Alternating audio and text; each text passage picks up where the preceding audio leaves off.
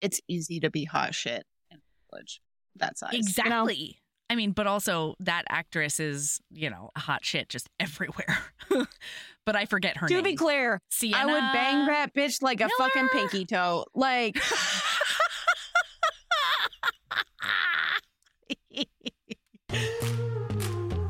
I'm Melody Carlisle. And I'm Sabrina Bradley.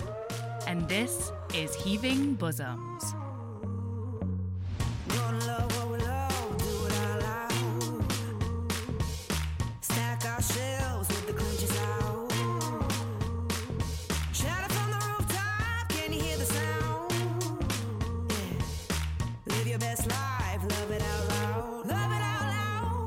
This is the podcast where best friends recap romance novels and other kissing media that makes us swoon, snark, and refills our cups. Whether you've read the book or are coming in blind, we'll lay bare every delicious scene and revel in the tropes and subgenres that make romance amazing. All right, listener, strap in and strap on. Headphones are highly recommended.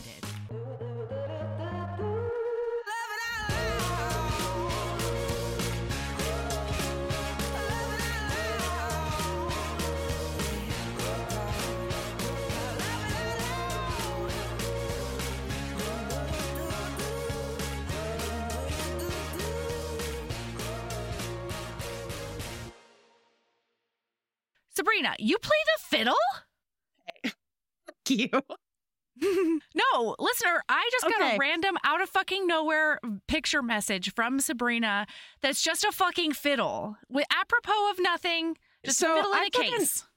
Literally every person, because I sent it to like every person I know, right? Because I was super fucking excited about it's getting awesome. a violin in. And every single response was, you play the violin? Or you play the fiddle? And I'm like, am I too old to learn a new skill? Maybe I just learn to play the violin. I mean, honestly, that's kind of where I'm at. I'm like, wow, look at all those things that I could have learned when I was 6. Okay, well, so to be clear, I did viola growing up, right? So Yes. it's not out of nowhere. Like, I haven't done it I haven't touched a fucking string instrument other than a ukulele, which y'all have all witnessed. Well, maybe not all of you, but A metric fuck ton it's of been them. on the pod. Yeah. It was on an Embrace episode, a song that I wrote. And wow, throwback. 2 and another one. 2. Oh, yeah. Because there was a St. Vincent Day song, too. Mm-hmm. Yeah. Okay. Have you tried putting it in your crook? In your beautiful, My loving ukulele? crook? No, your new violin, you dick nose. Oh, yeah, of course. You did? Of course. Do you have a crook callus yet? Do you have a jaw callus? Considering it was up there for literally less than a grand total of 2 minutes, no. So, well, it's a brand new violin. So, like, I had to, like, put the bridge on and, like, deal with the strings. Okay. To finish, I did viola growing up because violins were just too high-pitched for me. I couldn't handle it. Oh. And, like, right next to my ear like that. I see, yeah. And so I did viola, which for those of you that don't know, is slightly larger and has a lower string set. It's a bassier violin. Yes. And it's a little bit bigger, and that's what I did growing up. I did like state orchestra. Maybe it wasn't state. I don't remember. I was really good though.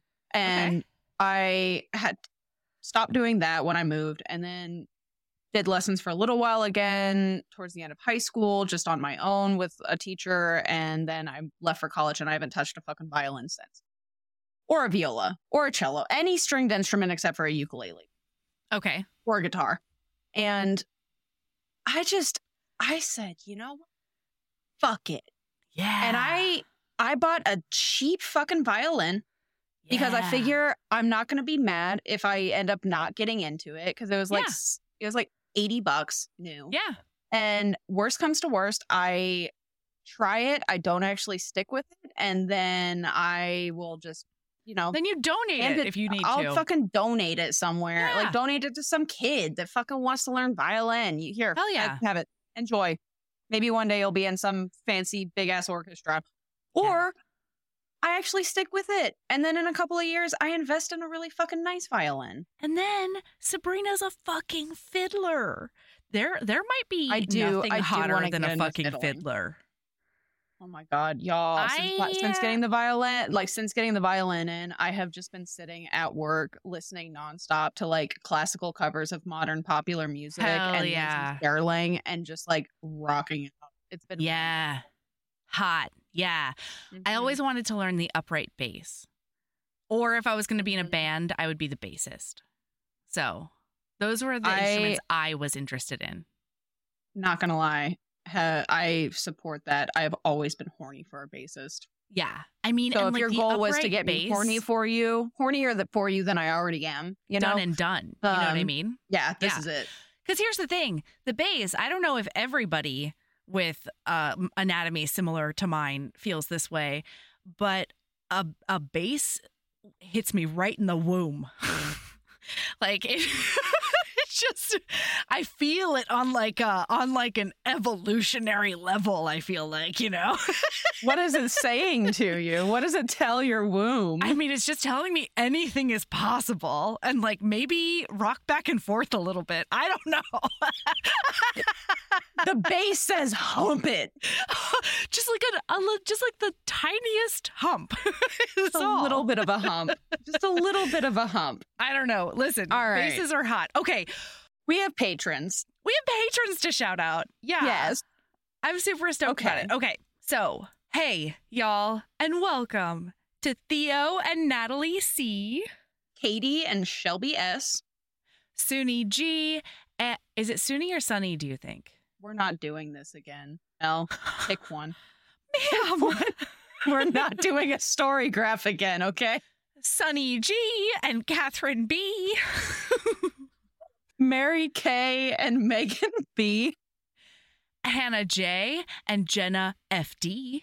Sophie GC and Amanda W. And Greta CP and Samantha G. Hey, y'all, and welcome to the Heaving Bosoms Patreon. Thank you so much for supporting us. Hey, guess what, listener? For the first time on the podcast in I cannot remember how long, I'm having an alcoholic beverage. And I'm feeling it. Oh, yes. I know, I've had like 4 sips of this thing. And I just don't drink very much anymore. So I've had 4 sips of a hard seltzer and I'm ready to go. And wow.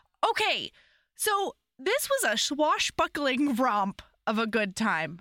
And I cannot believe I had never even heard Did you like it? I fucking loved it. Oh my God. Okay, so listener, we are doing Stardust the movie. It was a 5-star recommendation and we wanted an easy prep, which is just watching a movie, taking notes. Awesome. And it was a 5-star rec. So yeah, we're still working through the list. Sabrina, did I tell you I found out that we have 305 reviews on Spotify? I had no idea. I know. It came out of nowhere for me. I know. Oh my God. How many of those have a recommendation? Well, so Spotify, that's why I'm saying it. Spotify doesn't let you say anything. They will only allow you to send stars in. So anybody who gave us 5 stars on Spotify, you know, honor code whatever, just send us an email or a DM or whatever and let us know the 5-star rec you want us to cover and we will put it on the list. I just feel so bad because A, I didn't know about it, and B, they literally don't have a way to tell us if they want to take us up on the bribe, you know? So, yeah, email us at heavingbosomspodcast@gmail.com if you've given us a 5-star review on Spotify or Apple Podcasts or wherever you listen, and then we will eventually do it. And patrons get to adding pick. Adding $305 to that list is going to put us back quite a that would be fun. Okay, I had never even heard of this movie, and like everybody's in it. This is one of those. Love this movie. Yeah, this is one of those movies where somebody would come on the screen, and I would go, "Oh, it's that person." Oh, and incredible stuff. Yeah, packed cast.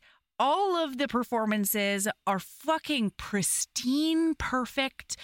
This is one of the best movies. Like.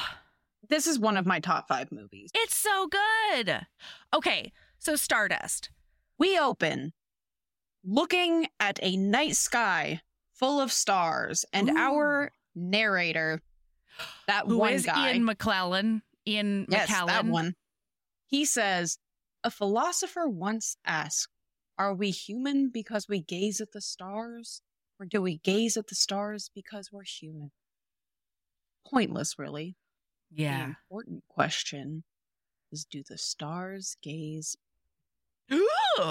Something I've never thought of in my whole life. Oh my gosh. Deep. I think about it a lot. Coming out the I've gate. seen this movie a lot. Right. So a young Ben Barnes is here now. And that was amazing for me. And Who, the dad? Yeah, the young dad is a young Ben Barnes.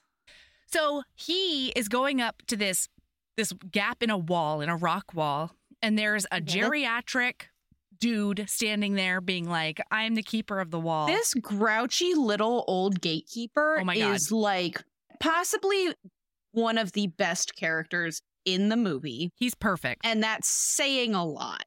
Yeah, agreed. So he goes over and he's like, well, okay, because is he the one who wrote to the astronomer to be like, can I get to another dimension if I walk past this wall in England? He is, right? He's the kid? Okay, right. So when he's older, he's like, I need to prove to everyone that this is bullshit. And so let me through that gap in the wall. And the gatekeeper is like, no, I've been guarding this gate for 800 years. I can't let you do that. And so 800. I know. At this point, he's probably like 74. So he's like, all right, I guess I'll go home. And he fakes him out. And then he runs past and into the gap in this wall. And he's like, look at me. I'm going into a field. And he's running and he's now in the magic lands. But he doesn't realize it's magic lands really yet. He's just kind of going. Yeah, because meadows apparently look the same in Magic Land. Well, and then he shows up to this town and it becomes very bazaar. Apparent by the wildly intense mini elephant CGIs in a cage that this is a magic world. Were they also double-headed mini elephants in a cage, or were there just many of them in that cage? There were 2 elephants in that cage. Were there? Okay. All right. So it wasn't a multi-headed elephant. It's all right because it was tiny. Notice how I say that so confidently, which means I'm probably wrong. Anyway, so he's looking around this marketplace and he spies himself a hottie McHot lady. Boy, and she's in this so blue dress. hot. And she's cinched at the waist and she's, curvaceous at the hip and stuff. And she's got this dark hair. This hot to trot lady doesn't trade in money. He's looking at these flowers that she's got for sale and he's like, I would like this bluebell. And she's like, you shouldn't take the bluebell. You should take this little white one.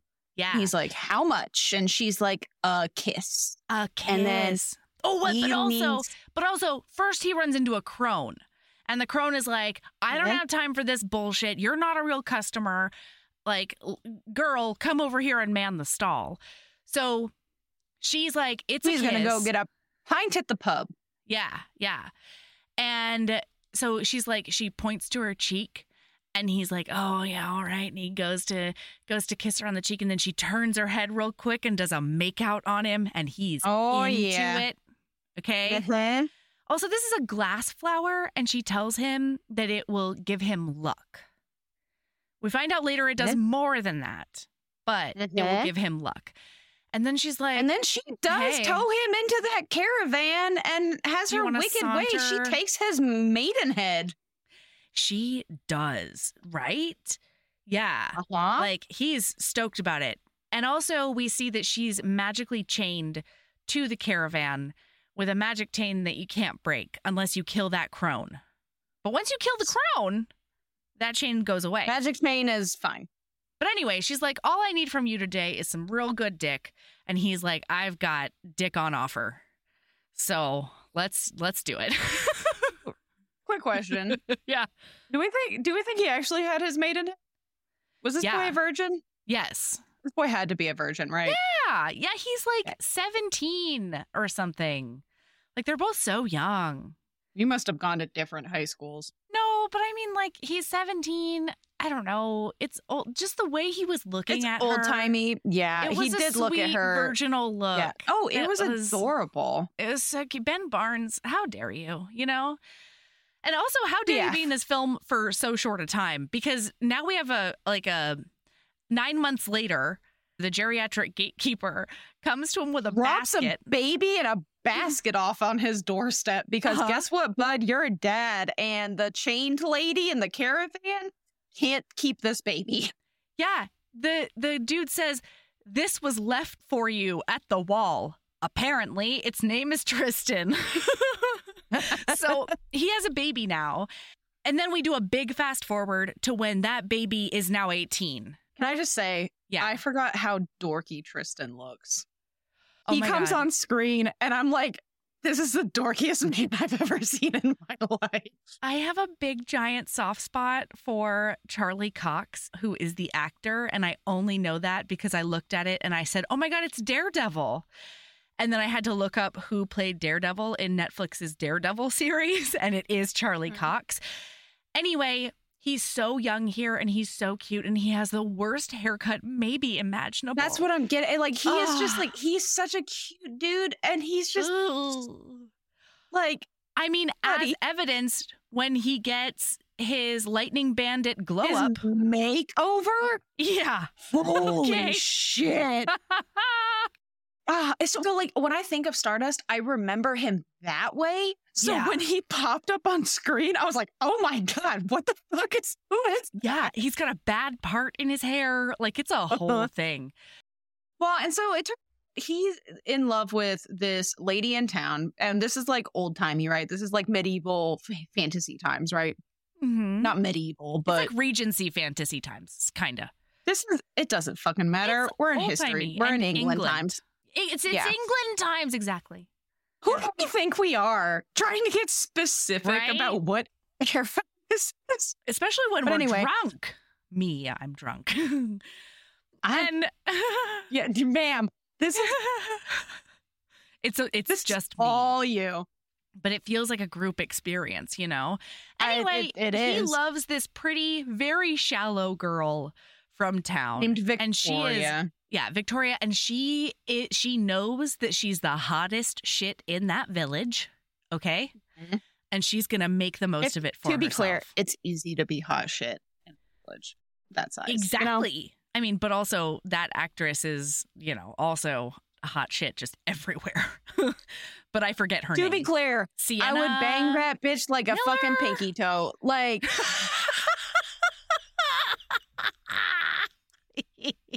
Anyway, he goes to like knock on her window with a rock. I understand something Cox, whatever your name is. Yeah, Daredevil.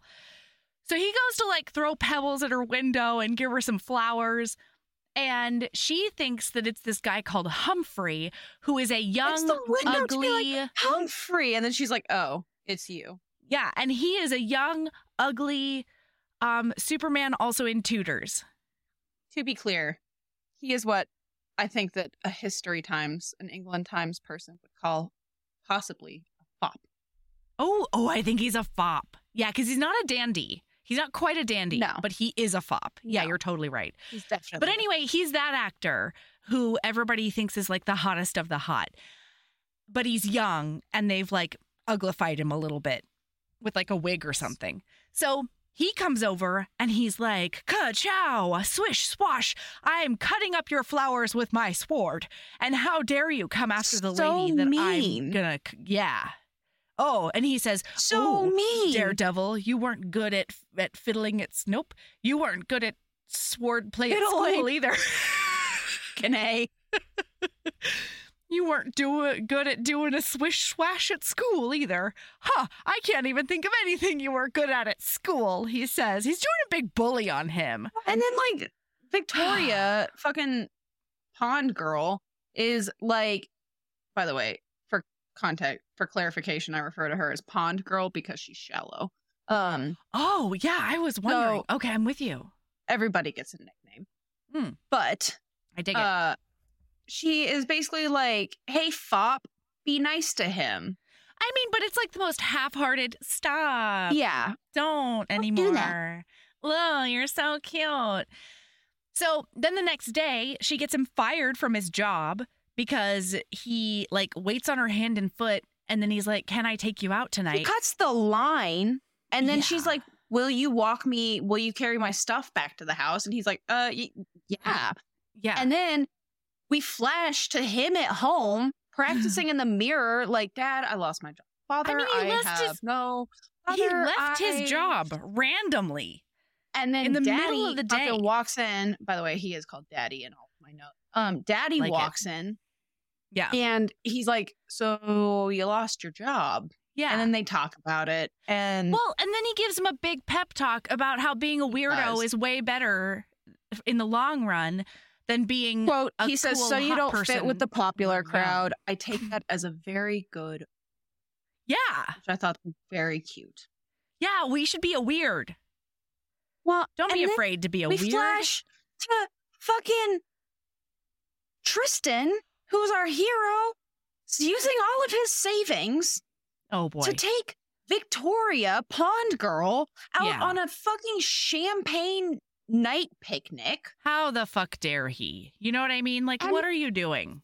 And she tells him, oh, well, Fop is going to be proposing to me in a week on my birthday because I know that because he went all the way to Ipswich to get me a ring. It's probably like 6 miles away.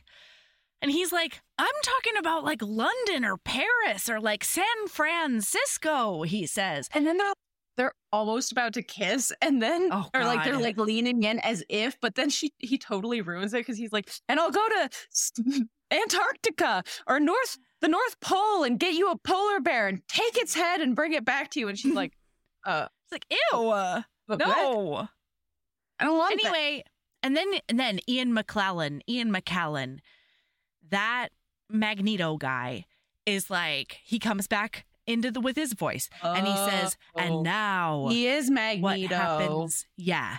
And so he's like, if Tristan knew that the stars looked down on us, he would be like, OMG, I'm so embarrassed. But thankfully, the stars were looking all the way in Stormhold, where the king. Bold of you, Ian. Yeah. To think that the stars have to be looking down on me for me to be embarrassed by something I do in my private life.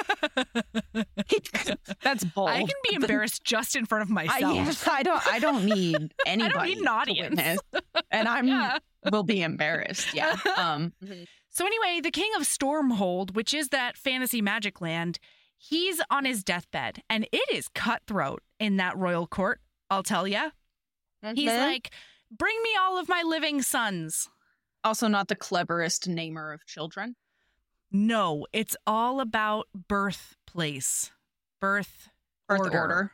Yeah. Mm-hmm. So the first one is Primus, and then there's Secundus, and then there's Tertius, and then there's Quintoplus. Quintilius or something. And then Quintilius, and then Septimus, and then Septimus. Topless? Yes, that's what it is. Yeah, I remember it, and that's what he said. So, anyway, and then maybe it's Quartus is the fourth one. Pretty sure it's Quartus. Anyway, most of them are dead because the king's whole thing is you got to murder all your brothers in order to be king. To get the throne. I've got 3 fucking sons left. What are y'all doing? Oh, no, I've got 4 sons left. What are you doing? And they're all like, oh, no. So then Secundus comes in, and he's like, Secundus, go look out the window. And he has him, like, lean over the parapet to be like, look out the window, and then one of the other brothers comes and pushes him out of the window. Yeah. And the dad's just laughing. That's Septimus, and he is the guy who is not Stanley Tucci. But sometimes could be confused for Stanley Tucci, like a very hard masculine Stanley Tucci, if you are Melody. I don't know that any other human does this, but I do. What? You're going to be fucking naming all of these people, and I'm going to be so lost. I don't know. I don't remember what this guy's name is. Person you're talking about. Septimus, the black-haired main dude. The main prince man. I don't know. Anyway, listen, in Septimus's defense, Segundus had just said, I can see Russia from my house. So, like, who's not going to toss him out that parapet? You know what I mean? Wow. Wow. I don't know. Okay, listener. Warning. Watch what you say about Melody and how many open windows you stand next to. Watch what you say about geography in front of me. Okay? Are you a geography expert now? No, opposite. It's the opposite. That's what makes it You won't great. even know if we're lying. I will feel it in my bones. Just like you feel the bass in your womb. Yeah, these are the facts of nature. Is what's going on over All here. right, so anyway, Papa Douchebag is like, all right, so instead of doing it that way, actually the way that succession is going to be decided is whoever gets this ruby necklace and turns it back into a ruby. Yeah, because he magics it into a cubic zirconia. A diamond. Wow. Okay. It's obviously a cubic zirconia. He makes a paste necklace. Yeah. And then he, like, all of the brothers go to grab it, and then it just, like, zips off into nothingness, into the, like, wilderness. It's like, bye, bitches. It zooms off into the atmosphere and then out of the atmosphere and then back into the atmosphere. Because it goes and it kidnaps a star. It goes and fucking knocks a star out of the sky. Yeah. Yeah. It puts her in those zip ties and it brings her back with it. And then we zippy zap back. There's a lot of real quick scene changes in this movie. Yeah. So then you meet everyone. Everything's happening simultaneously. So like we're gonna have to be like, and now we'll spend a tiny bit of time with these fucking witches. We might not even clarify because it was barely clarified for us. So we do zippy zap back to Victoria and Tristan, and she tells him, I will marry you if you bring me back that fallen star. Yeah, because his whole thing is like, I'll do anything, anywhere. And I'll move the heavens and the earth to marry you. You're worth so much. And so he's like, I'll do it. And then she goes, you have 1 week or I'm marrying Humphrey. And he's like, oh, okay. So he tries to go through that wall. Turns out, which, like, to be clear, promising start to a relationship. I mean, he's so young and dumb. How old do you think he is? He's 18. Magneto told us that. I was such a fucking dumbass at 18. I can't even. That's the thing, right? See, like, I get it. Yeah. I get it, bud. Absolutely. If Sienna Miller, I think is her name, said that to me, I don't know. I'd probably go on a quest. Sienna Miller? I think that's who Victoria is. I think. That blonde one. Okay, so anyway. Girl. Zippy zap, now we're at crone time. It's time to meet the crones. And we've got those three weird sisters. One of them is not Goldie Hawn. Boy, to be clear, children, use your moisturizer. Yeah. And your sunscreen. In their defense, they are about 750 years old minimum. So, like, yes, but but they say that the last time that somebody came to blah blah blah was 400 years ago, so they definitely youthized themselves, like, more recently than 700. I mean, sure, yeah, but I think it doesn't matter. Yeah.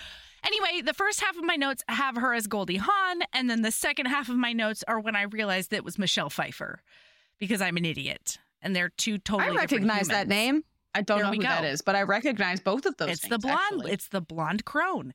Anyway, so she's like, sisters with the great rack, Eponomia, and Winsland. Nope. Don't even bother, because not a single part of my notes refers to them as. No, one is Morna. I know that. I don't. One is Morna. And They're she's crones. like, wake up, a star has fallen. It's time for us to be hot again. We're going to be young. We're going to be beautiful. We just got to go get that star and murder it. Mm-hmm. And so, boy, they grab a ferret and they do eviscerate that ferret to find out where she is. So sad for them. Well, because they... Last time there was, like, they thought they saw a fallen star. They have these fancy travel candles, and Babylon candles, or as Tristan is a ding dong, bubbling candles. I like that too. Or babbling candles. I don't know. I like babbling candles. Let's do that one. Yeah. So they're out of babbling candles, and so they need to myrtleate an animal so that they can divine where to go based on its organs. That's the one. By the way, Queen Crone, as I refer to her for the rest of my notes, is she totally cheats to be the one to go find the fallen star. For sure. That's how she's Queen Bee. And like, I wouldn't cheat because I don't want to leave my house. I would cheat. I would cheat not to be the one. I know. I would be like, I have his toe. Because you're supposed to get like a really important organ, and the most important organ you grab is the one who gets to go on the quest. It's like she grabs the heart on purpose. But body bits. But viscera. Yeah. Yeah. By the way, War the card game.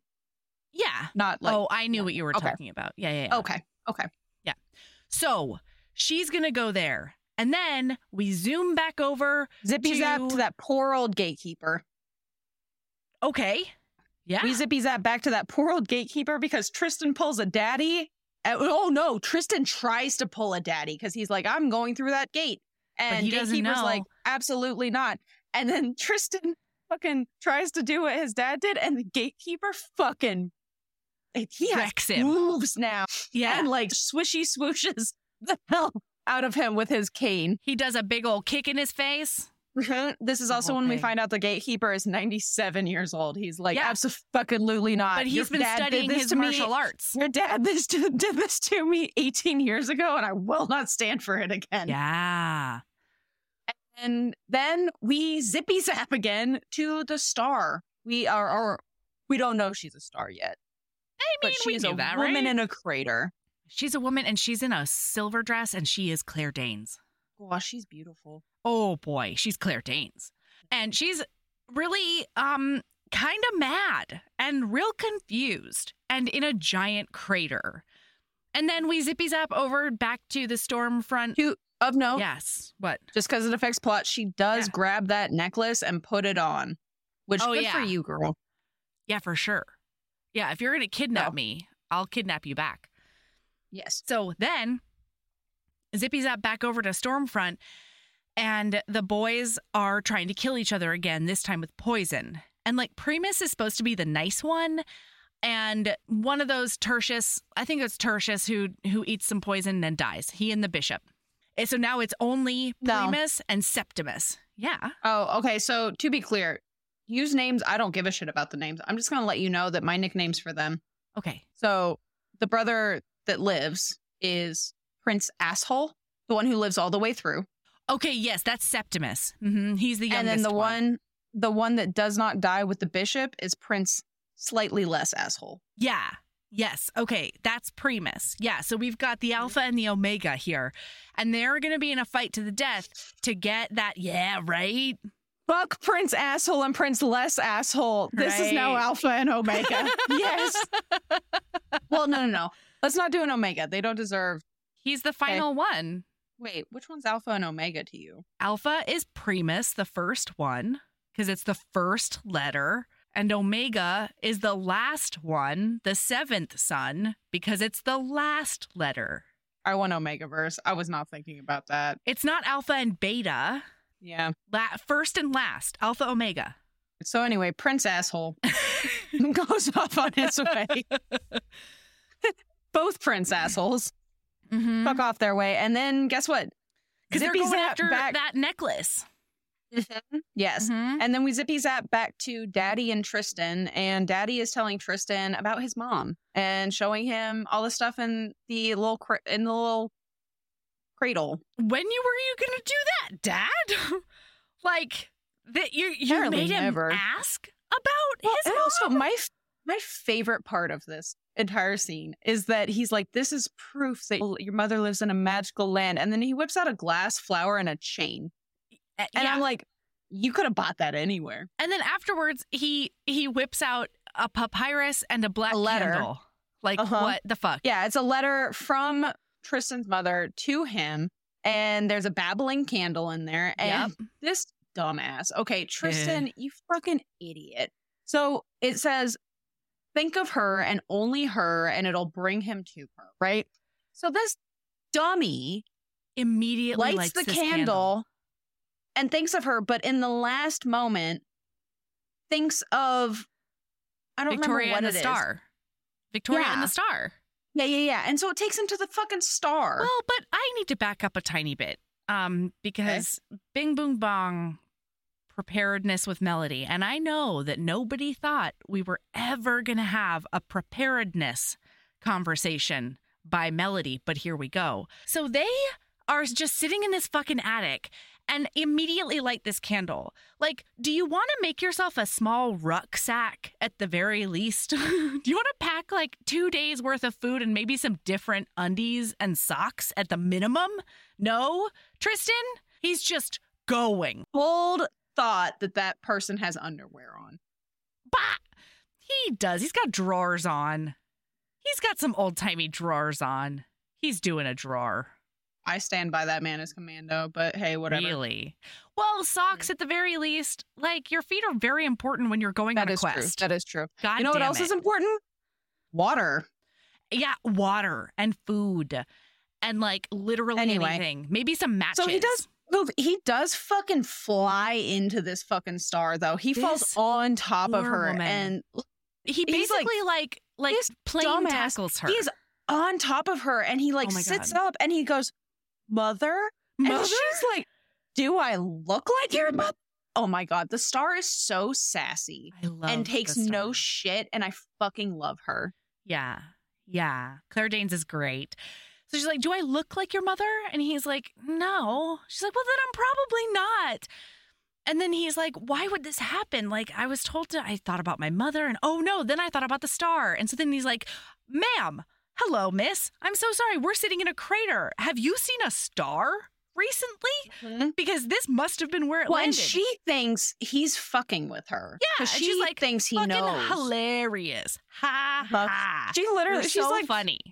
And she's like, wonder what happened to the star who got hit out of the heavens by a bloody necklace when it was just minding its own fucking business and then had a dumbass fall on top of it in a fucking crater. And he's like, You are the star. I mean, bless him. He's so innocent. He's a golden retriever. He is. I love him. He's a golden retriever boyfriend. Yeah, he's golden retriever daredevil, and I love him. Mm-hmm. So anyway, he's like, great. I am going to enslave you with this magic chain that my mom sent to me.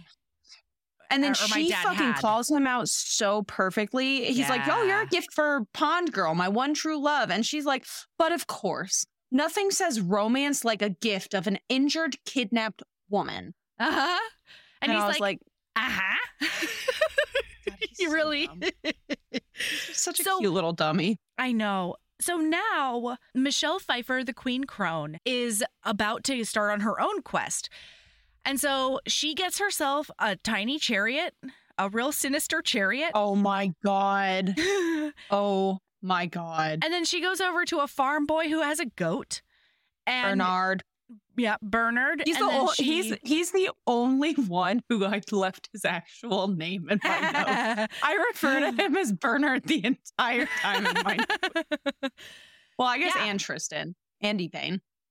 Yeah, Yvain is Claire Danes. I only refer to them as Claire Danes and Daredevil in my whole notes.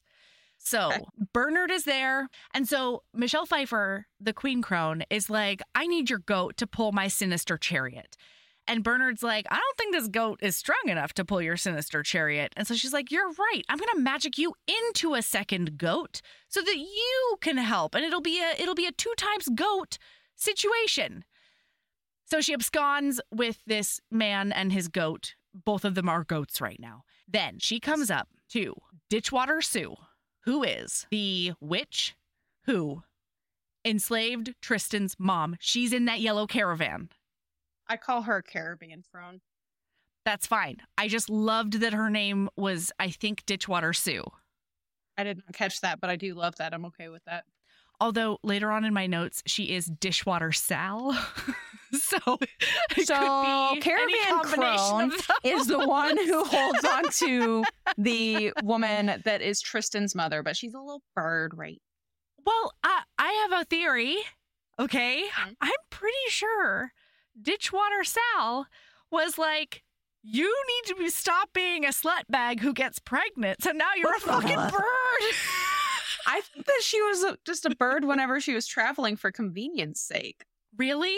I'm pretty sure it was a punishment for all the sloring she did to get pregnant. Sloring? What a word. Okay. Wow. All right. Well, yeah. So Caravan Crow was kind of a dick.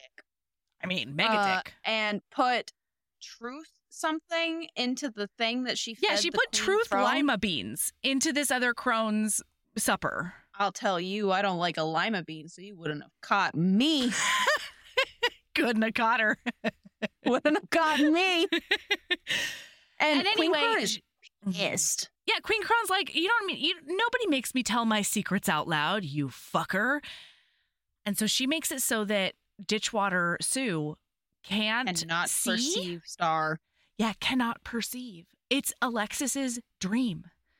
Alexis wants this enchantment so badly for selective Alexis times. would kill to be Yvain. Right? Oh, I wanted that for Alexis so bad in this moment. Anyway, she says, Ditchwater Sal, you cannot perceive the star. Even if you're right in front of her, you're not going to see her, hear her, or anything. And then she fucks off. And now, zippy zappy back to Tristan and Yvain wandering the forest. And then they're bickering hard. Oh, hard. Because she doesn't want to be awake. She's a star. Usually she's asleep during the day and awake at night. She's and like, she's I'm fucking tired. It's noon. And like dying. And so he's like, okay, I'll go get you some food. And so he does chain her to a tree. Yeah. And then fuck off. Yeah. And thankfully, a unicorn comes and rescues her. It's incredible. So that apparently this chain can only be broken by a unicorn horn. Yes. But even before unicorn gets there, we do zippy zappy. And I just have to share this because we do get a lot of random visuals of Queen Crone being pulled by her goats. And it killed me every fucking time. Her fucking adorable, sinister chariot is one of my favorite things. And I'm very mad that I don't have one. Like maybe more mad that I don't have that than a moped. If I get goats, it's going to be because I want them to pull my chariot. Yeah. Right? Yeah. Oh, incredible. Yeah. So zippy zappy, unicorn, and Yvain does just hop on that unicorn and just fucking rides off. Bye, Tristan. Yeah, and she's like, oh, thank goodness you're here. And it's adorable because she talks to the unicorn like it's a friend. And so she's like, he just wouldn't shut up about this bitch, Victoria, and like how great she is and all the business and like, meh. So now Charlie Cox is back. And, oh no, first those weird sisters, slaughter an alligator in order to get Michelle Pfeiffer some intel. Yeah. By the way, every time Queen Crone uses her powers, she does get a little older. Yeah. So like now she's used her powers for goat times. She's used her powers for curse times. And she's used her powers for intel times. So she's getting like wrinkly hands with age spots. And they tell her, stay where you are. Yeah. And lay a trap. Yeah. So Queen Crone does use a fuckload of magic. It's one of the most iconic things that's ever happened in a movie. And fucking Goat Man. Holy shit. Here's what she does. She makes an entire inn, and then she turns Bernard into a beautiful daughter with some tatas that Bernard is like very distracted by. I felt so fucking pubescent. I know. During both scenes when the boobs popped into place. I know. Because I was like, God, those are just nice boobs. This feels. I know. I feel like a weirdo. Tell you that.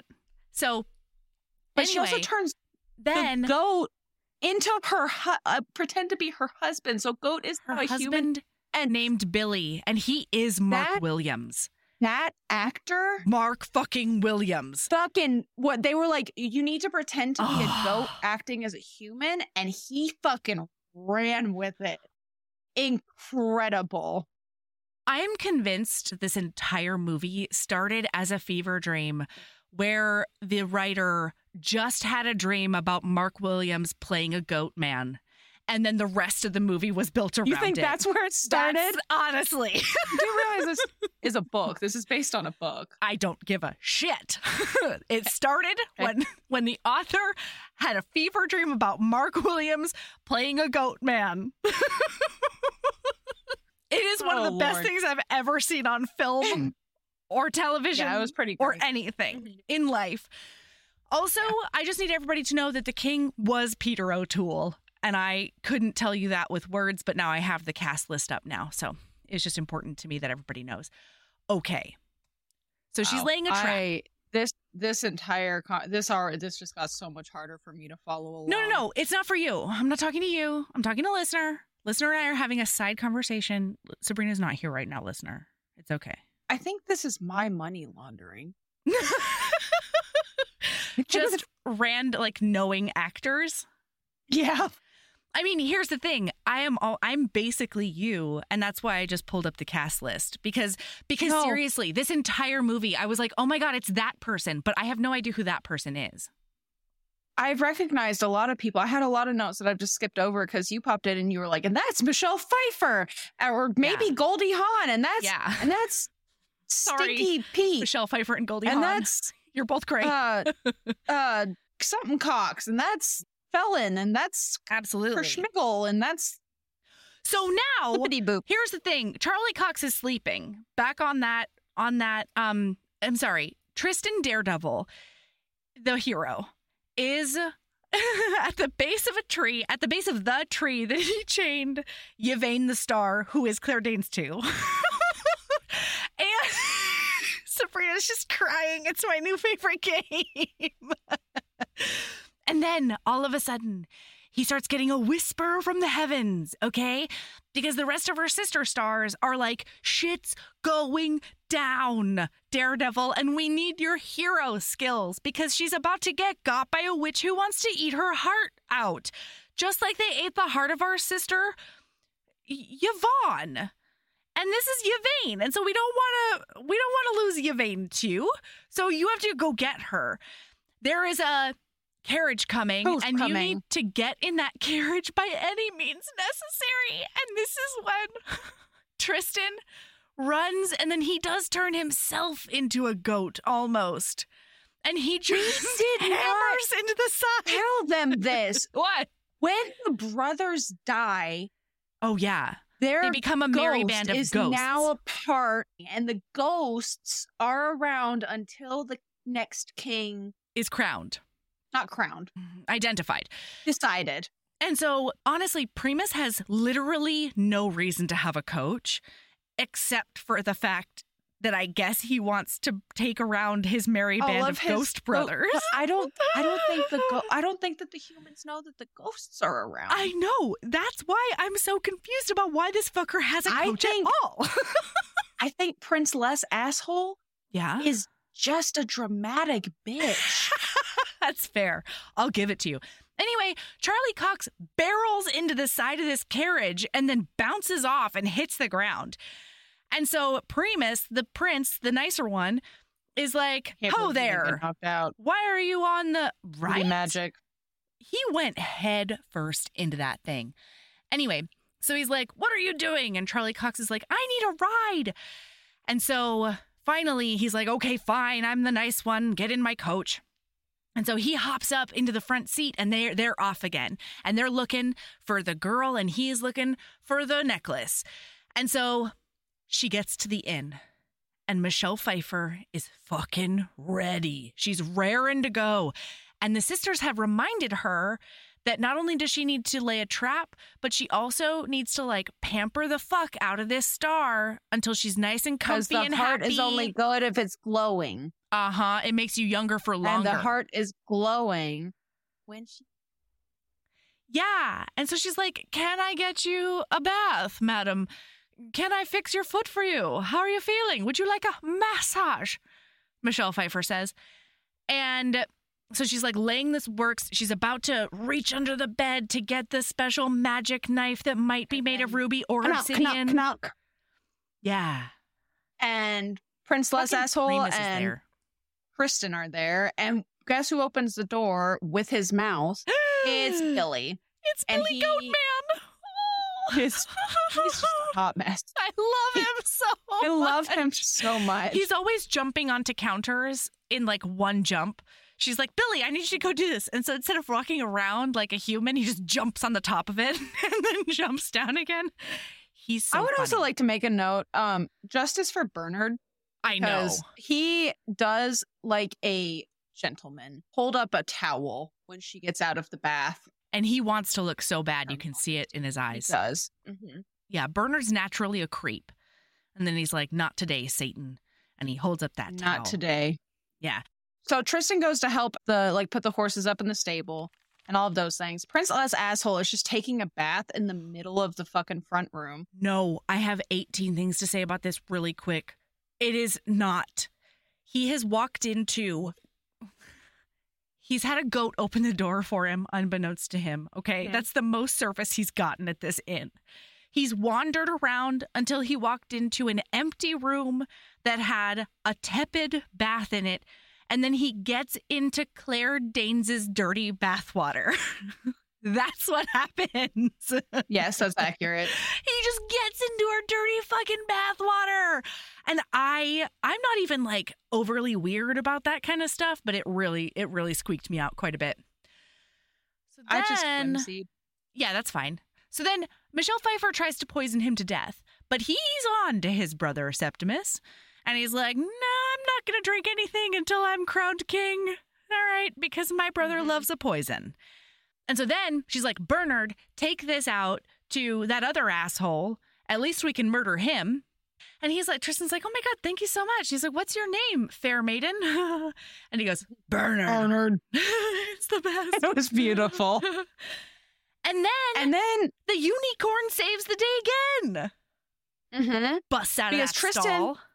I don't even remember how this happens, but the wine falls on the ground and Tristan realizes that it's like burning the hay and something's wrong. So he goes in. The unicorn knocks it off. Yeah. Oh, yeah. And then he's like, oh no, there's something bad happening here. And so he runs in to let the prince know about it. And the prince already has his throat slit. And apparently royalty Michelle Pfeiffer is fast. Blue blood. Yeah. What was that? They're literally blue bloods. I mean, yes, but here's the thing. Wouldn't Tristan know at that point that he's different? He's never got a scraped knee? Like, does he not bleed purple at the very least?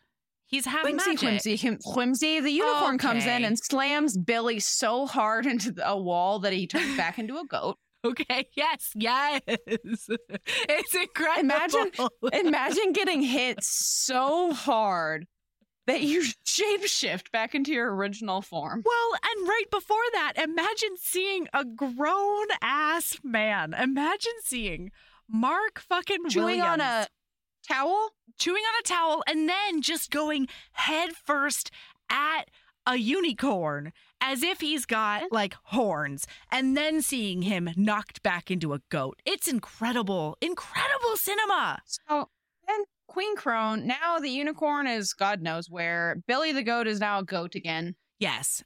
And she set everything on green fire. Green fire, because obviously she's magic, and now it's time to murderate. And so she's like, I don't care that you're not glowing, I just need that heart. And Tristan pulls out the last of that babbling candle. Yeah. He's like, think I'm home to Evane.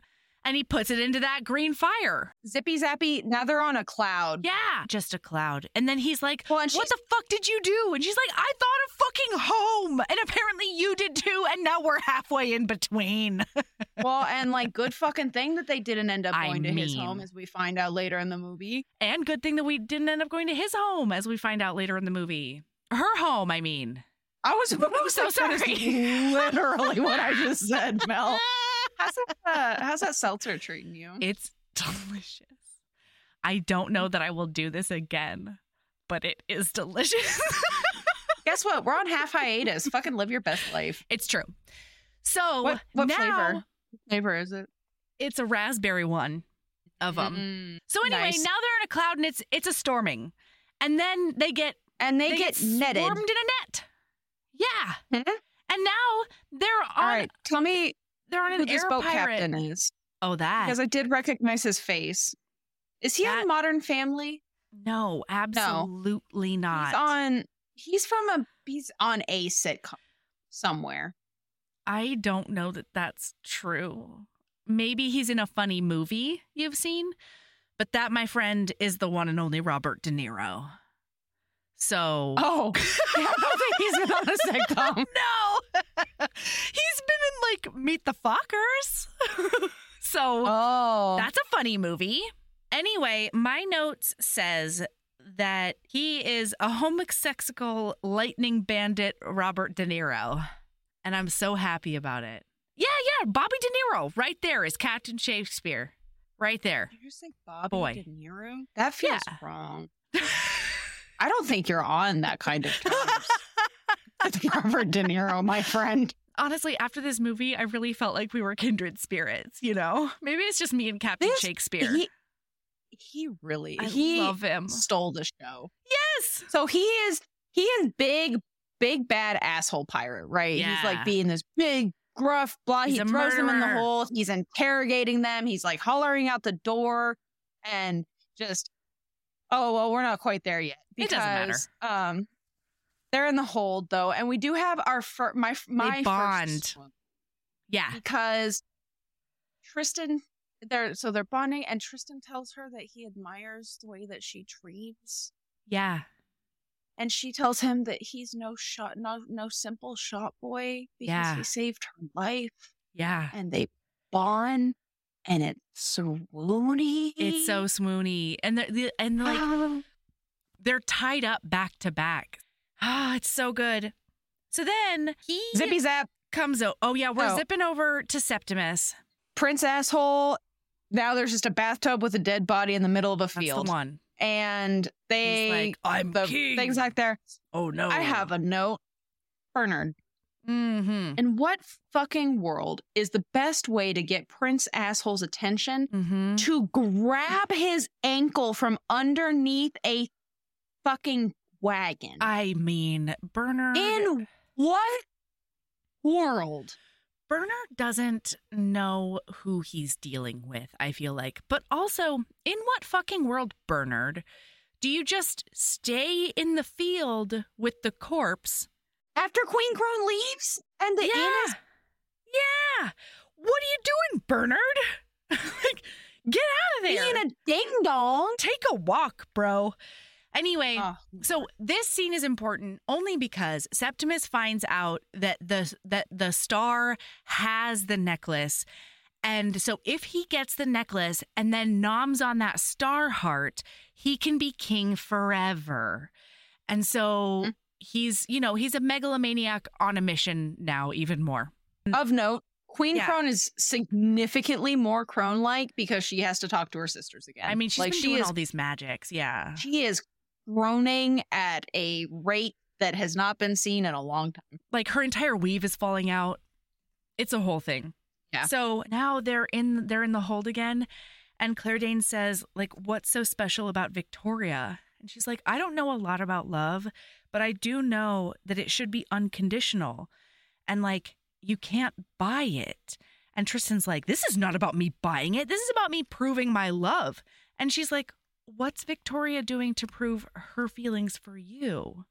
And Tristan's like, and then Captain Shakespeare comes in to steal the show. This is also when he's, I think, realizing that he doesn't actually know anything. He knows nothing about Victoria. He knows that she's a blonde hottie. He knows that she's a pond. That's it. That's all she knows. That's it. Yeah. That's it. So now Bobby De Niro is in there. This homosexual lightning bandit, Robert De Niro. I don't know why that hurts me. It fucks with me for you to call him Bobby De Niro. Oh. Like, I don't know why. Like, it feels wrong. And not like the kind of wrong that makes you go, ooh, kinky. You know what? Like, I'm saying Bobby De Niro because we're not saying Sir Ian McKellen because he's a knight. Magneto has been knighted. Okay, so I can be however. Well, guess what? Casual. I didn't know that, so this is your fault. Oh no! Now I have to say Sir Ian McKellen. You know what? Yep. He sure, man. I'll do that. I'll do that for you. Robert De Niro is back. And he is here. Robert De Niro, the one and only. So he's like, you're going to tell me everything, and I'm going to do a big sexual assault on the lady that's here. I've gotten him mixed. I literally have no idea. The guy who's in Taxi Driver? Or is that also Robert De Niro? The guy who's in Scarface? That's not Robert De Niro. But I also don't think that he was in a sitcom. Did you know that he was in a theater show in 1986 called Cuba and His Teddy Bear? I didn't, but I like it. I mean, Bobby's been everywhere. He has so much experience, and he's so talented. His first acting credit is 1968. Okay. But he was in something uncredited in 1965. His role was Client at the Diner. Ooh. Well, I think maybe his most notable role for me is Captain Shakespeare at the moment. He was in The Godfather. Yeah, that sounds right. Part 2, anyway. Okay. You know, I've never seen any of those movies. So, me either, but I did, in fact, have a Godfather poster in my bedroom in high school because I was an edgy little piece of shit. You're such a poser. Well, so do you want to hear how it came back to bite me on the ass? Please. I also had a Scarface poster without watching Scarface. Well, it's because I was poor, and so I would get given posters by people. Sure, yeah. And so I used them as fucking decoration because, like, of course. I hear that. Have we discussed my heinous fear of attics on pod before? It sounds familiar, but I don't know if that's friendship or pod. Okay. Well, for context, listener, attics freak me out. Really, any space that I can't easily get to where someone can be hiding freaks me out. So my bedroom was the room that had the attic entrance in it. And think what's that first movie, that scary movie, that Paranormal Activity movie, the kind of attic where you push up the thing to move it. Oh, interesting. That's the kind of attic entrance that I had, not a pull down with stairs. And my bed did used to be underneath that. And I had posters all over my room, including on my ceiling. And I had this Scarface poster on the ceiling next to it like an idiot. And it is a Scarface poster where it's like the silhouette of a person and the rest is like red. Oh no. And like a shadowy red and like a silhouette and just a face, a giant face. Ooh, I hate it. And so you woke up one night, didn't you? And you thought somebody was coming down from your attic. It was in the middle of a storm and I was home alone because my mom was at a overnight medical thing. No. And I was sleeping in my bed and I woke up because it was storming, and it doesn't storm super regularly in California. Yeah. And it was pitch black. And I was like, what's going on? And I'm just like kind of like laying there like, what woke me up? And then lightning did strike and light up my room just enough that it did look like somebody was coming out of the attic entrance. Oh my God. When I tell you I spent the rest of the fucking night on the bathroom floor with all the lights on, locked door, that's where I slept that night. Yeah. Yeah, for sure. So it did, me and my poserness did come back to seriously bite me in the ass. And I did, in fact, take down any and all posters in my room so that would never It was Lisa happen Frank again. from then on. It was nothing. It was nothing. It was nothing. Okay, we're on page 2 of 6 of my notes. So we got a motor. This book is just so perfect. I know. I know. I want to talk about every single frame. I know. Anyway, now he's like, oh my God, are you from England? This is Robert De Niro speaking, everyone. Whoa, ma'am. Back the fuck up. Take a seat. Yeah. So they're doing the interrogation. He is saying shit so that the crew can hear. And he's being like, yeah. And Tristan pretends that Yvain is his wife. And so De Niro's is like, you're going to have to share your wife. Yeah, share and share alike on my ship. And you can hear the crew and they're like, it's yeah, like because they're air these pirates. things. And then he does, in fact, throw Tristan overboard. Yeah. And then Zippy Zappy were in the cabin. He's dragging Yvain over, being like, nobody mess with me for a couple of hours. For a couple of hours. I've got woman flesh with me, and it's nice. Yeah. So he gets into his office and Tristan's actually there because it was all a ruse. And apparently Captain Shakespeare... you're right. He does wear underwear because Tristan is there in his underwear. Yeah. It's long johns even. It's like a full body long john situation. Pantaloon. Yeah, quite. So anyway, he tells them that his whole pirate persona is just a persona.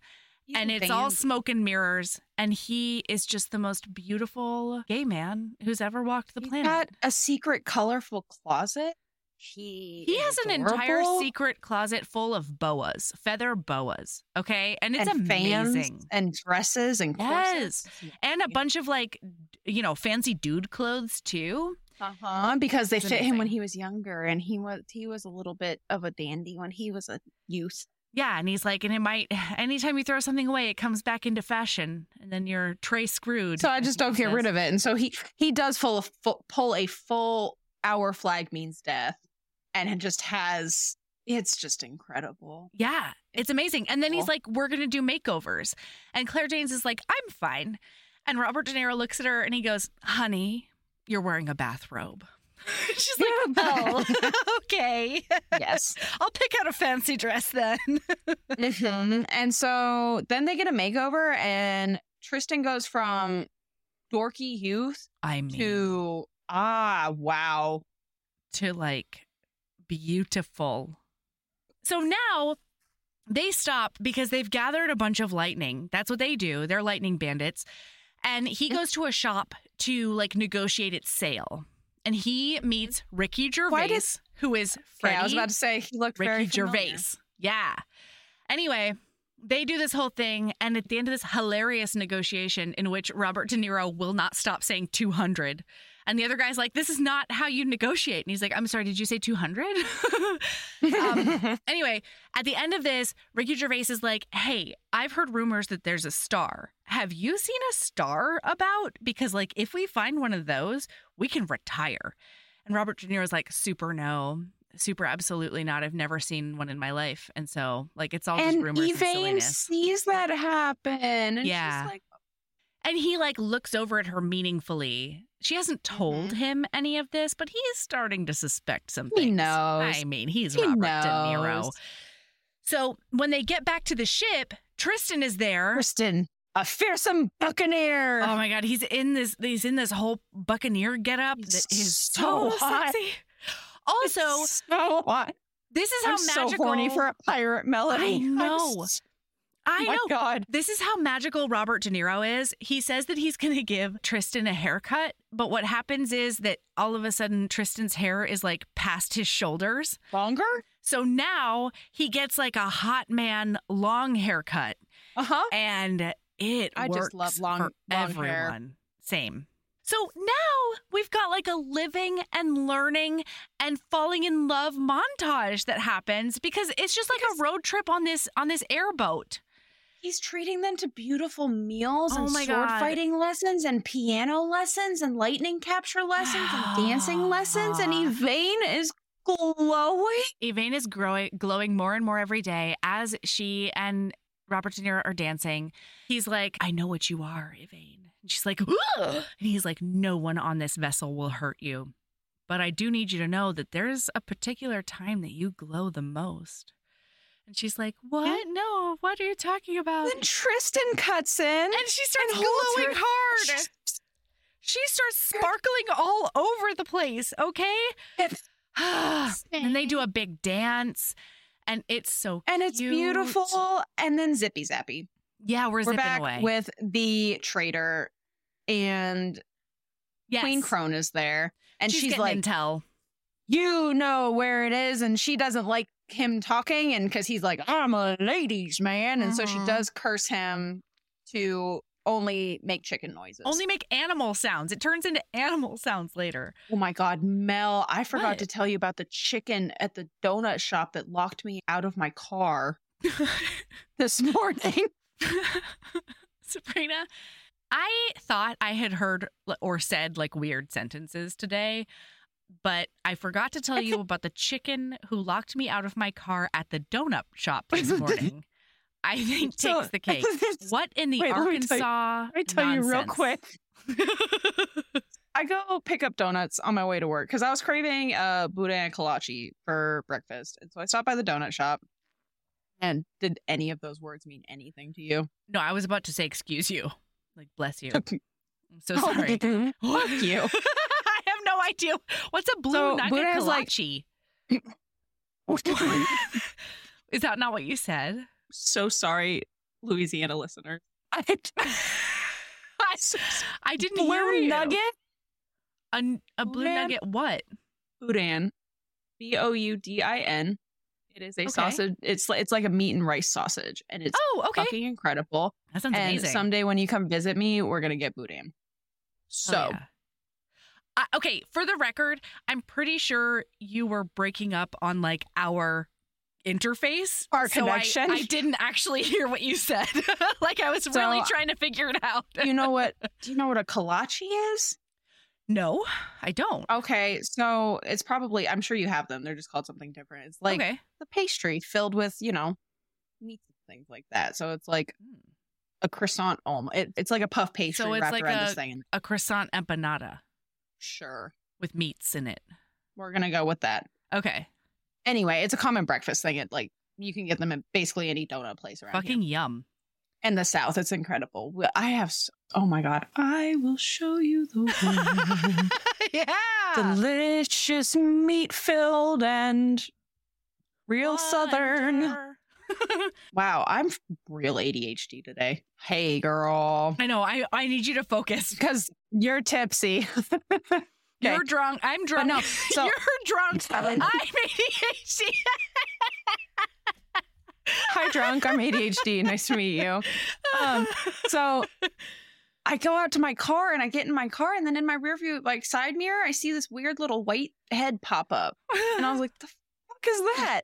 Yeah. And then it just stands there, and I was like, "What the fuck?" So I can't back out, and so I get out of my car, and I thought it was a turkey. Okay, a very small so I did white turkey. I was very confused because I was like, "Do turkeys come in white?" They do. But they're giant. I thought it was a baby. I don't know. Okay. So I go to shoo it, and it starts running away from me. Yeah. Around my car. Okay. And so I'm chasing this bird away from my car, and then I go to sit in my car, and then it walks back behind my car. Fuck you, dude.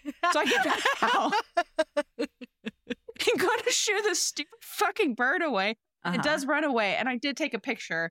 So I will send it to you later. Please. But I had to chase it away, and I ended up being late to work because this fucking bird wouldn't leave my car alone. And then I did get to work, and I did show my boss a picture of it. And I was like, "Is this a turkey?" And he goes, "That's definitely not a turkey. It just looks like a chicken who's had a rough time of it." Okay, fair. And so, yeah. Where's the part where this chicken locked you out of your car, though? I misspoke. It didn't lock me out of my car. It wouldn't let me leave. Oh, okay. I was waiting for You were waiting the chain to come out. I was waiting for I don't know. Do you know how fast I would drive away? Do you know how fast I would leave my town immediately if a fucking bird with a chain rolled out and was like, "You're locked in. I'm going to lock you in your car." Cool. Bye, you own it now. I'm out. Yeah, this is your car. Do you want my house? I would have been way later to work because I'd have been walking. Oh my God. Okay. So now this poor merchant, basically, we're going to zip zap back to the merchant because he ends up dead because the Prince Asshole Septimus is trying to interrogate him, but he'll only make animal sounds. And so then he finally kills him because he thinks he's mocking him. Anyway, So now Robert De Niro drops them off. The whole the air pirate crew, they land in this lake and they drop them off, and it's great. And he says, he whispers something in we don't know what it is. Yeah. Don't tell them. We'll tell them when we find out. I know. Because it's a big romance. I said he whispers something in his ear, period, the end. Mm-hmm. Claire Danes asks him about it, and he's like, "It's this lightning stuff. It's totally normal." Mm-hmm. Because our favorite pirate captain did, in fact, give him a tube of lightning. Yeah. That he's carrying around now. And then they see Princeless Asshole riding up along on the chariot. Or maybe it's a queen throne. Somebody somebody, it doesn't fucking matter. All that matters is that Tristan does shove her into a bush and then falls on top of her. Yeah. And she starts glowing. This woman and her tells, okay. And she's like, she asks him, she's like, are you tempted by immortality? And he tells her that he says, she says, are you tempted?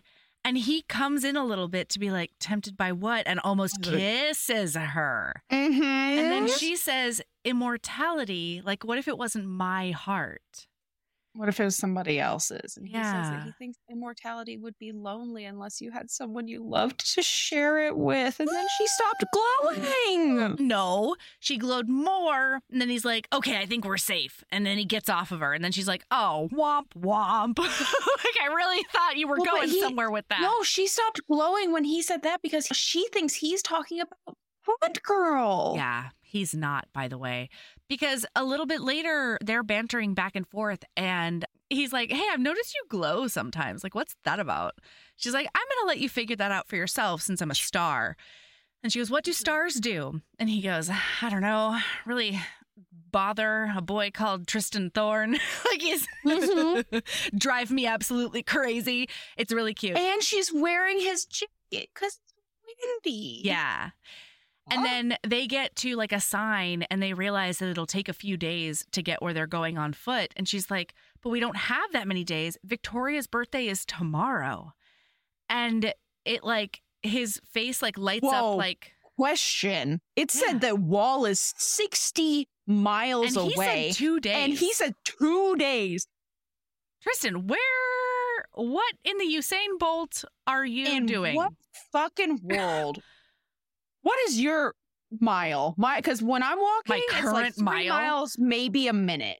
And that's walking like going. Nope. I'm so 3 sorry. miles every 20 minutes. Okay. No, 1 mile for 20 minutes. Yeah. My walking speed is roughly 3 miles an hour. Okay. Well, and it took a minute to get there. Casual John. Yep. Yeah. I think you're like rubbing off on me. Am I getting like secondhand drunk? Are you getting punchy? I am also drinking a seltzer, but it is in fact it's a regular ass seltzer. Yeah. Pineapple and passion fruit seltzer. So anyway, it's my friend. No, not my friend. If my I'm favorite. Trying to book oh my God, you are rubbing off on me. I think drunk by proxy. Yee! No, lately, like my mile, if I'm really trying, is like 15 minutes a mile. Like it's not great over here. No. Okay, so now asshole Prince rolls up on our favorite air pirates and they do a big attack on them. And it is really great because it's done to some classical music, the dun dun da da da da dum bum ba da da da ding dun. Beautiful. Beautiful. That's a catnip. Specifically fight scenes to that song. Yeah, absolutely. So, and he does go in and he walks in on our favorite on his me time. He's listening to music and wearing a dress and he's putting a heart beauty mark. Yeah. And he's dancing around in the mirror and he's just having a wonderful time. Prince Asshole does beat him up and he's asking about the star and he does beat him up and then it's sad. But then the pirate boys do come in and they fucking swishy swoosh and he jumps out of the window. Yeah. And then the pirate captain. Well, his first mate serves him a spot of tea in a little teacup and it's very cute. And then he's sitting there and one of his little straps is coming off his shoulder on Robert De Niro.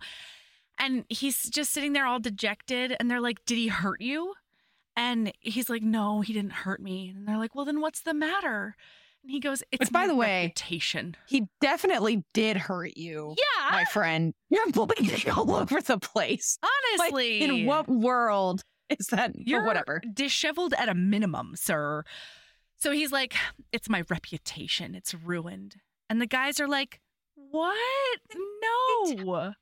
You'll always be our captain. They say, always known that you were a whoopsie. You're always our captain. Yeah. It is a big love. It is a big friendship, loyalty, love session. And it's the best. I love them so much. I love it so much. He thinks he's been pulling one over on them. And they just know he's perfect as he is. Yeah. Oh, the best crew. Anyway. So Then, zippy zap, Tristan and Yvain are by a bridge and Caravan Crone is coming along. Yeah. And they're like, oh, wait,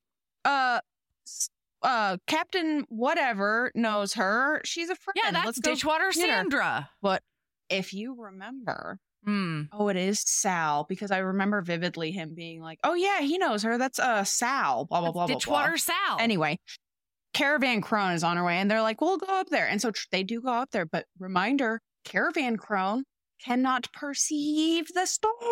Uh-huh. And so they make an agreement because Caravan Crone recognizes the glass flower, and she's like, I'll tell you what.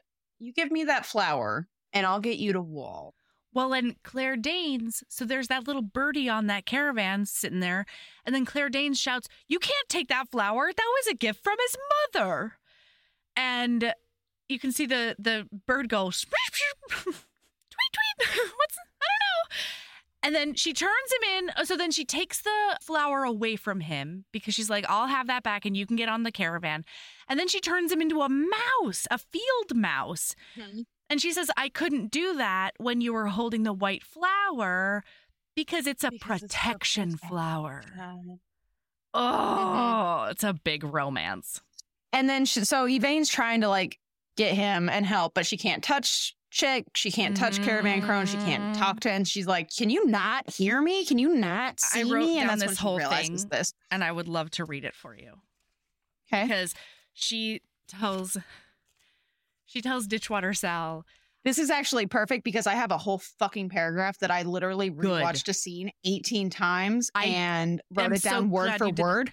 I have about half of it. You know exactly what I have. Of course, I do. All of it. Yeah. It's the entire love declaration, of course. Yeah. No, so she goes, if I'm to believe that you cannot hear me or see me, then I need to tell you that you smell of pee, you look like the wrong end of a dog, and if I don't get my Tristan back, I swear I'll be your personal poltergeist, Claire Danes says. So they're in the caravan now. And then she gives him a block of cheese, and she's like, Tristan, wink at me if you are not a full mouse. And he doesn't look at her. No. And then she starts talking to him, and she confesses that she knows a lot about love because she's seen centuries of it, and it's all that makes watching our world bearable, even with all of the war and hate. And then she says, and I quote, you could search the furthest reaches of the universe and never find anything more beautiful. So yes, I know that love is unconditional, but I also know it can be unpredictable, unexpected, uncontrollable, unbearable, and, well, strangely easy to mistake for loathing. And what I'm trying to say, Tristan, is I think I'm in love with you. My heart, it feels like my chest can barely contain it, like it doesn't belong to me anymore. It belongs to you, and if you wanted it, I'd wish for nothing in exchange. No gifts. No goods, no demonstrations of devotion, nothing but knowing you love me too. Just your heart in exchange for mine. Give me a more perfect declaration of love. Claire Danes, how dare you? Oh my gosh. So I have goosebumps. Yeah. So when Ditchwater Sal gets to the town next to Wall, the magical town next to Wall, she turns him back into a man and she's like, you're probably going to be a little disoriented for a while. And then he promptly falls over. And so Claire Danes goes over and she's like, she's leaning over him and she's like, oh, Tristan, are you okay? And he looks at her and he goes, Victoria? And she goes, I think I prefer mother. You fucking discombobulated nincompoop. Honestly. But she's so sweet because she just takes him to an inn and she's like, you need to sleep this bullshit off. I hate it. I would like to say real quick, because we're about to get here, one of my favorite things about this movie is that we do not stick on that. You know? Like, we get the declaration of love, and now guess what, friends? He wakes in the inn while she's taking a bath, and he teases her. And then after she gets out of the bath and puts a towel on, like he's a gentleman but he teases her because he like opens the thing and looks at her, and then he does tease her. No, and then you think that I would say that so nonchalantly? I was confused. In what world? So he like looks through the thing, he teases her, and then she's like, look away. Yeah. And she's all embarrassed. And so he shuts it and he's like, okay, I looked away. And then she gets out and she has a towel on. And then she's like, you can look now. And so he turns around and he heard her. He's like, did you mean what you said in the caravan? And she's all embarrassed. And she's like, why didn't you give me a sign? And he says, my favorite thing is that she just shouts, but you were a mouse. Like, it's so funny. He's like, why would I let you know that I can hear you when you're saying such lovely things? I didn't want you to stop. And then he says, do you know what the captain told me? And she's like, no. And he says that the captain told him his true love was right in front of his eyes. And he was right. And then they kiss. They kiss and it's on TM. It's a steamy one.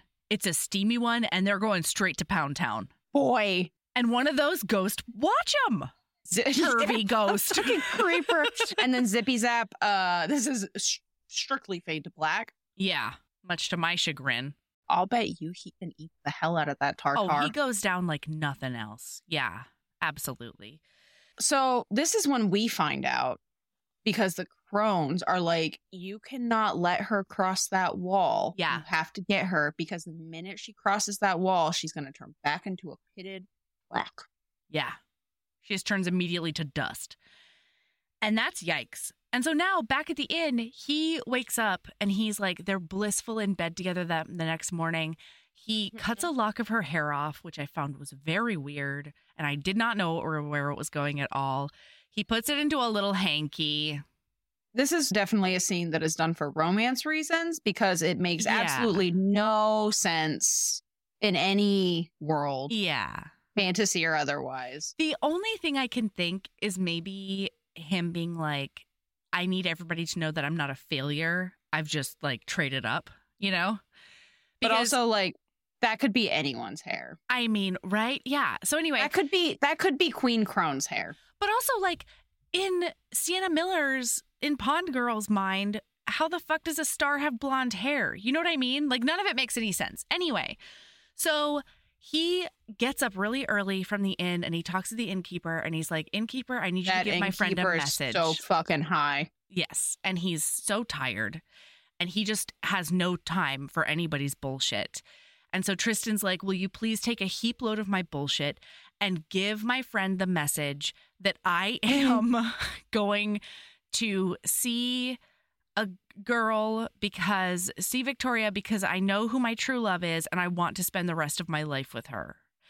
And so then when the innkeeper tells her the message, he adds, I'm sorry. Up. Yes. It was so fucking sad. She wakes up and she's glowing and oh my God, she rolls she's just over so happy.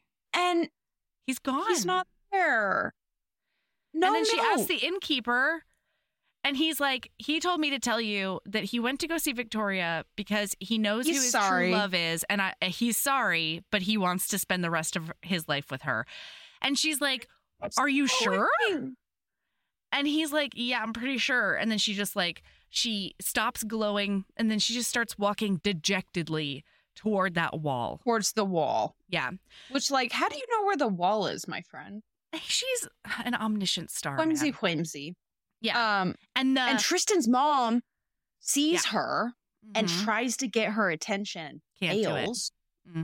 So then she knocks Sal out and she steals that carriage to go after her. And then zippy zappy. But first, we have to watch Tristan do a dumb. Ready for a fucking iconic scene? Yeah. Fucking iconic. Okay. Tell us everything. Tristan gets there and he goes to throw a rock and then he's like, actually, no, I'll go. And so he goes and knocks on the door because boys throw rocks. Men knock on doors. Yeah. And so he goes and knocks on the door. She comes out and she's like, did you bring me a star? And so he fucking hands her this little hanky full of hair. And he then says, I found the star. I found the star. And okay. She's like, it's so small. Yes. And he's like, it's just a piece of the star, like a token for your birthday. And she says, you know what? I don't want the star anyway. I know what I want. And then she goes in to puts her arms around him.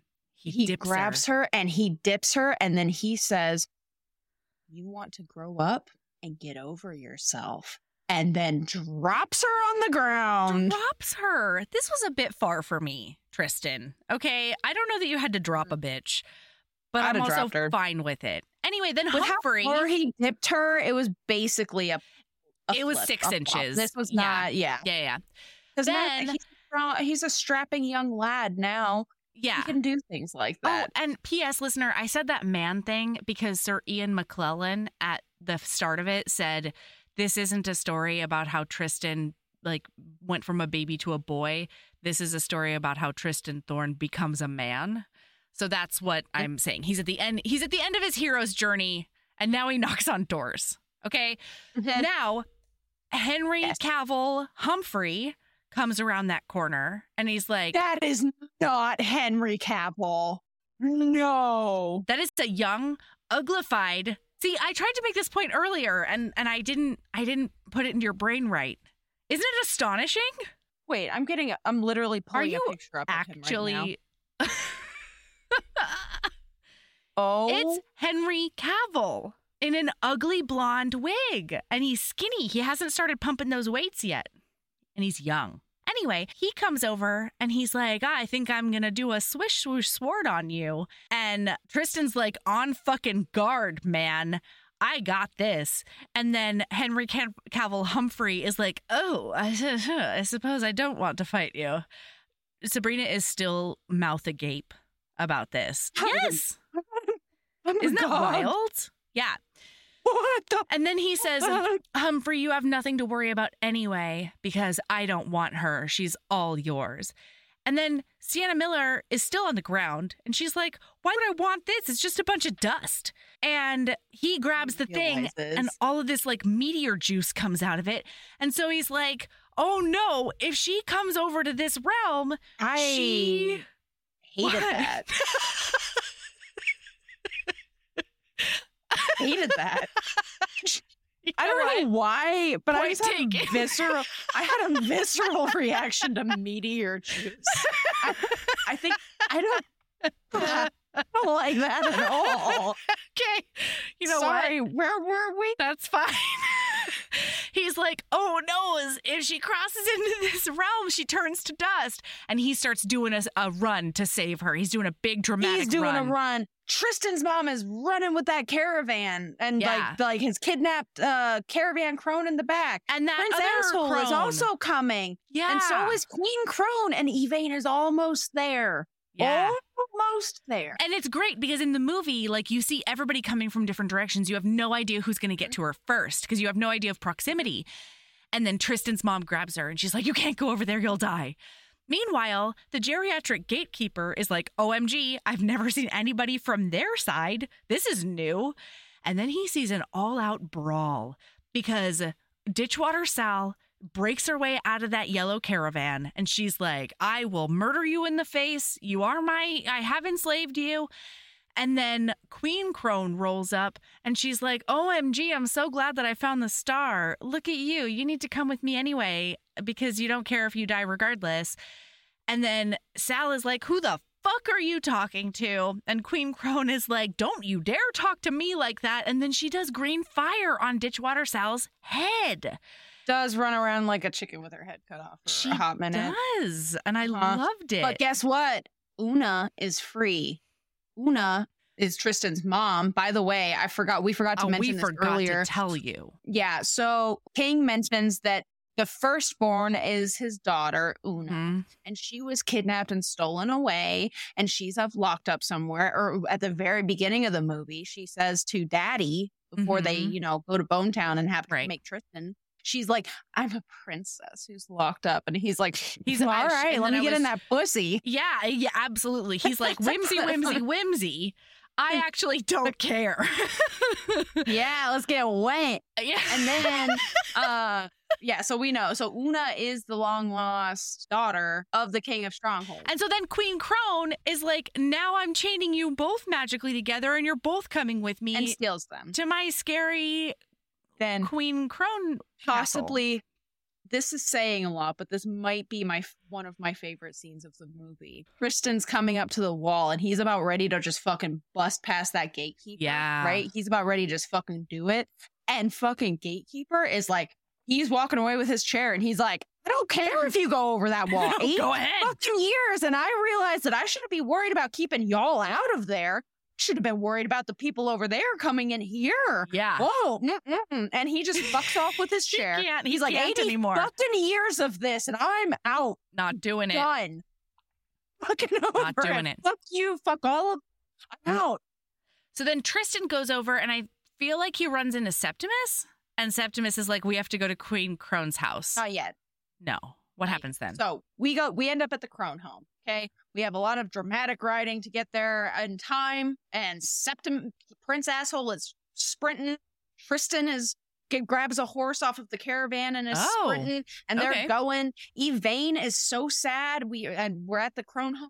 And fucking Yvain is so sad that she's not even stopping them from tying her up to the table. And then Tristan is there and he's looking in a window and then Prince Asshole comes up and puts a knife to his throat and he's like, what are you doing here? No, what are you doing here? Right, and Tristan says, I might ask you the same thing. And he zooms out and Tristan has a dagger to Prince Asshole's stomach. And then they're like, let's work together. To work together. Yeah. So then there's like a big fight inside, okay? And like we don't have time to go into all the swish swooshes and the magics and stuff. We don't. But let's just say that Tristan finds out that Una is his mom. Prince Asshole is murdered by the crones. The mom slips him that white flower into his lapel. And then Tristan lets go of all the animals and the animals kill one of the sisters for revenge. And then they kill Prince Asshole by drowning him, but then you're right. Yeah, Queen Crone Queen Crone uses it like a clay voodoo-esque doll to control him, and that's how he dies. And then she starts using him to fight Tristan, his dead body, and she is an exceptionally good fighter. She's a good puppeteer. Using a clay. Yeah, that's exactly it. Yeah. Like, impressive. But then it's fine because Tristan does a big chandelier jump.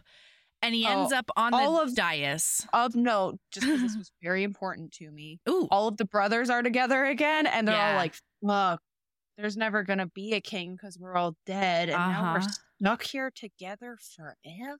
Yeah, they can't move on until there's a new king. Mm-hmm. But it's okay. But then chandelier jump. And then he starts fighting with Queen Crone, but then she gets him on the ropes, and he knows it's done. She's glowing. It's over. Oh, yeah. Claire Danes is glowing hard. Yeah.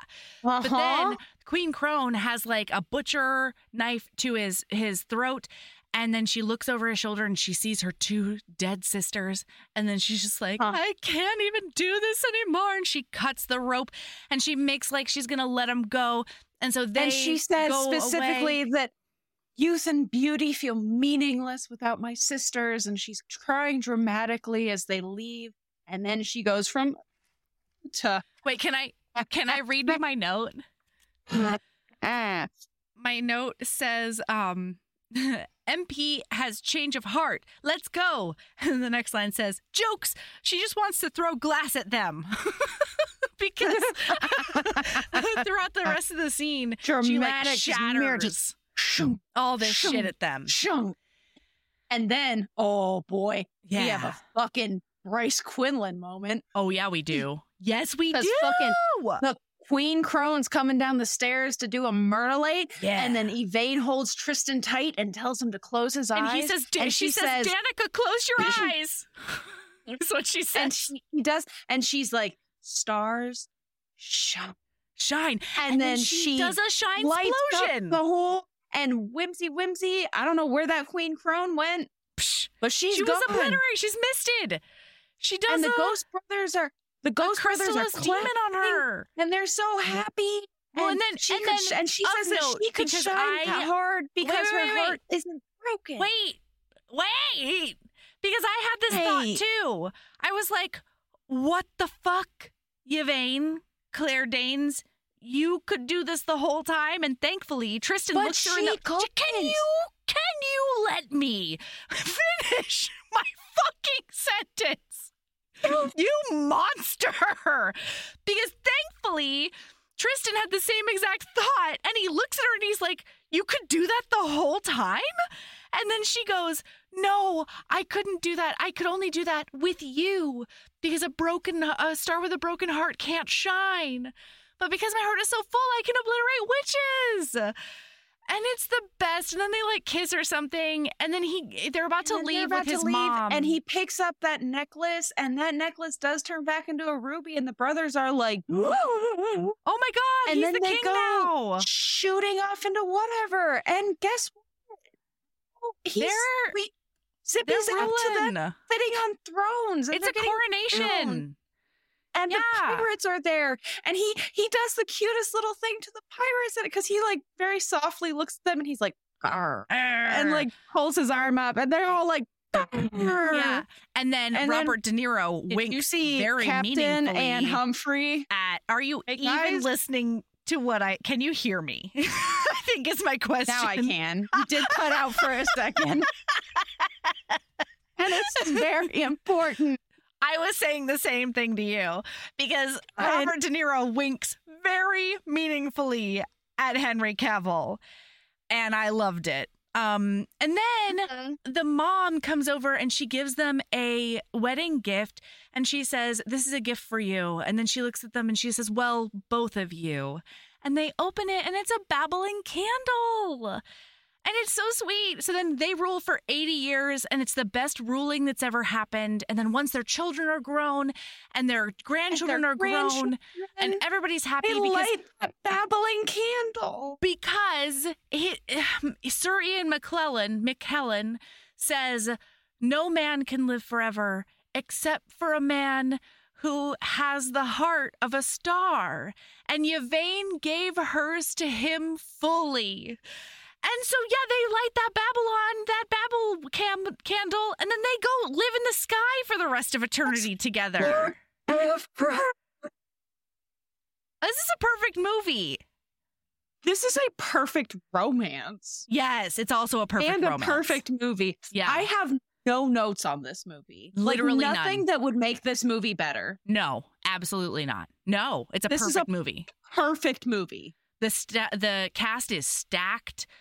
The writing is perfection. The acting is just chef's kiss, pristine. Yeah. All of the shortcuts are exactly right. Where'd Bernard go? What happened to Bernard? Oh, I don't care.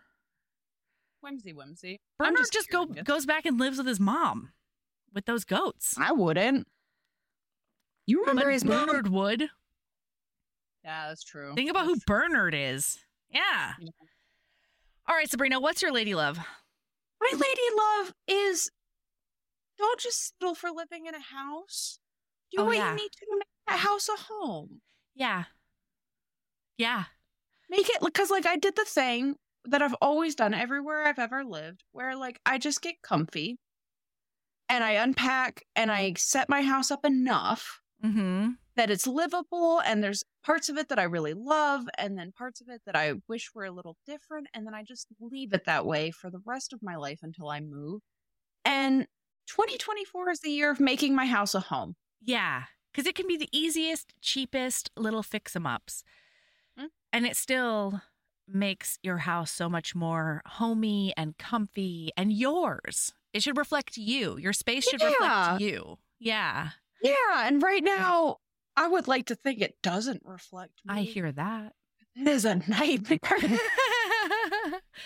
Yeah. I think mine is get that estimate, like the project that you're like, oh, I don't know. Like, there's no way I can do it myself, or there's no way I want to do it myself. Get that estimate and see, because the front of our house is a hot mess. And it has been the whole time, and we finally finished the garage. The garage is everything that we wanted it to be. And we did some hardscaping around it even, and that was really exciting. And I don't have the estimate yet, but there is a chance that in the spring we might be able to just like fix the front of our house, and then I can actually feel good about like planting stuff that I know I won't have to move, because I know I'm going to have to move most of the stuff I already planted out there when we like, you know, tear up the walkway and stuff, because it's cracked and like 2 different levels. So yeah, just find out. It might be within your reach, even if it seems like a daunting project that like you could never do or pay for, you know? Like there's a really good chance that a professional could be like, this is a piece of cake and it'll be 4 days. Yeah. And that's incredible. So anyway, our overall HB lady love today is love your home. Yeah. Yeah. Love your space. I love my home. And a lot of that is because like I painted a ceiling yellow, you know? Do whatever you want with your house. You don't know about my yellow ceiling? No. We have had phone calls in front of my yellow ceiling, Sabrina. Phone calls? Yeah, like video FaceTimes. chat. No, like FaceTimes. I swear to God we have. Huh. Maybe not. Anyway, I'll send you a picture of my yellow ceiling. I'm observant. So love yourself. Mm-hmm. Keep being a badass. Yeah. And love yourself as much as you love holding onto things, because eventually they'll come back into fashion. There we go. Yeah. Love yourself as much as you love saying Bobby De Niro just to squeak Sabrina out. I love it so much. Love yourself as much as you love making it worse and referring to him exclusively as De Niro's. Just lean in, I think, is the answer. Yeah, just lean in. Love yourself as much as you love leaning in. And hate what you hate as much as you hate meteor juice. Bye. Bye.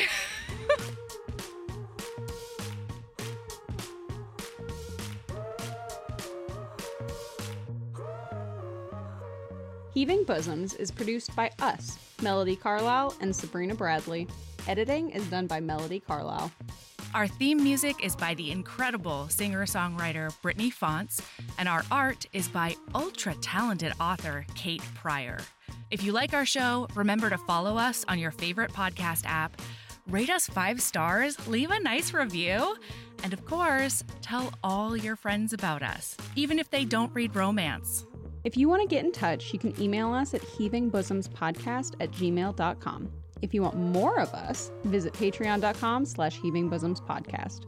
You can also find us on Instagram @heavingbosoms, on TikTok @heaving_bosoms, and in our Facebook group, the Heaving Bosoms Geriatric Friendship Cult. Head over to our website to sign up for our newsletter, get our Reading Embrace printable, and check out my audiobooks at heavingbosoms.com. All right, we'll be back next week with more swoons and snark. See you then.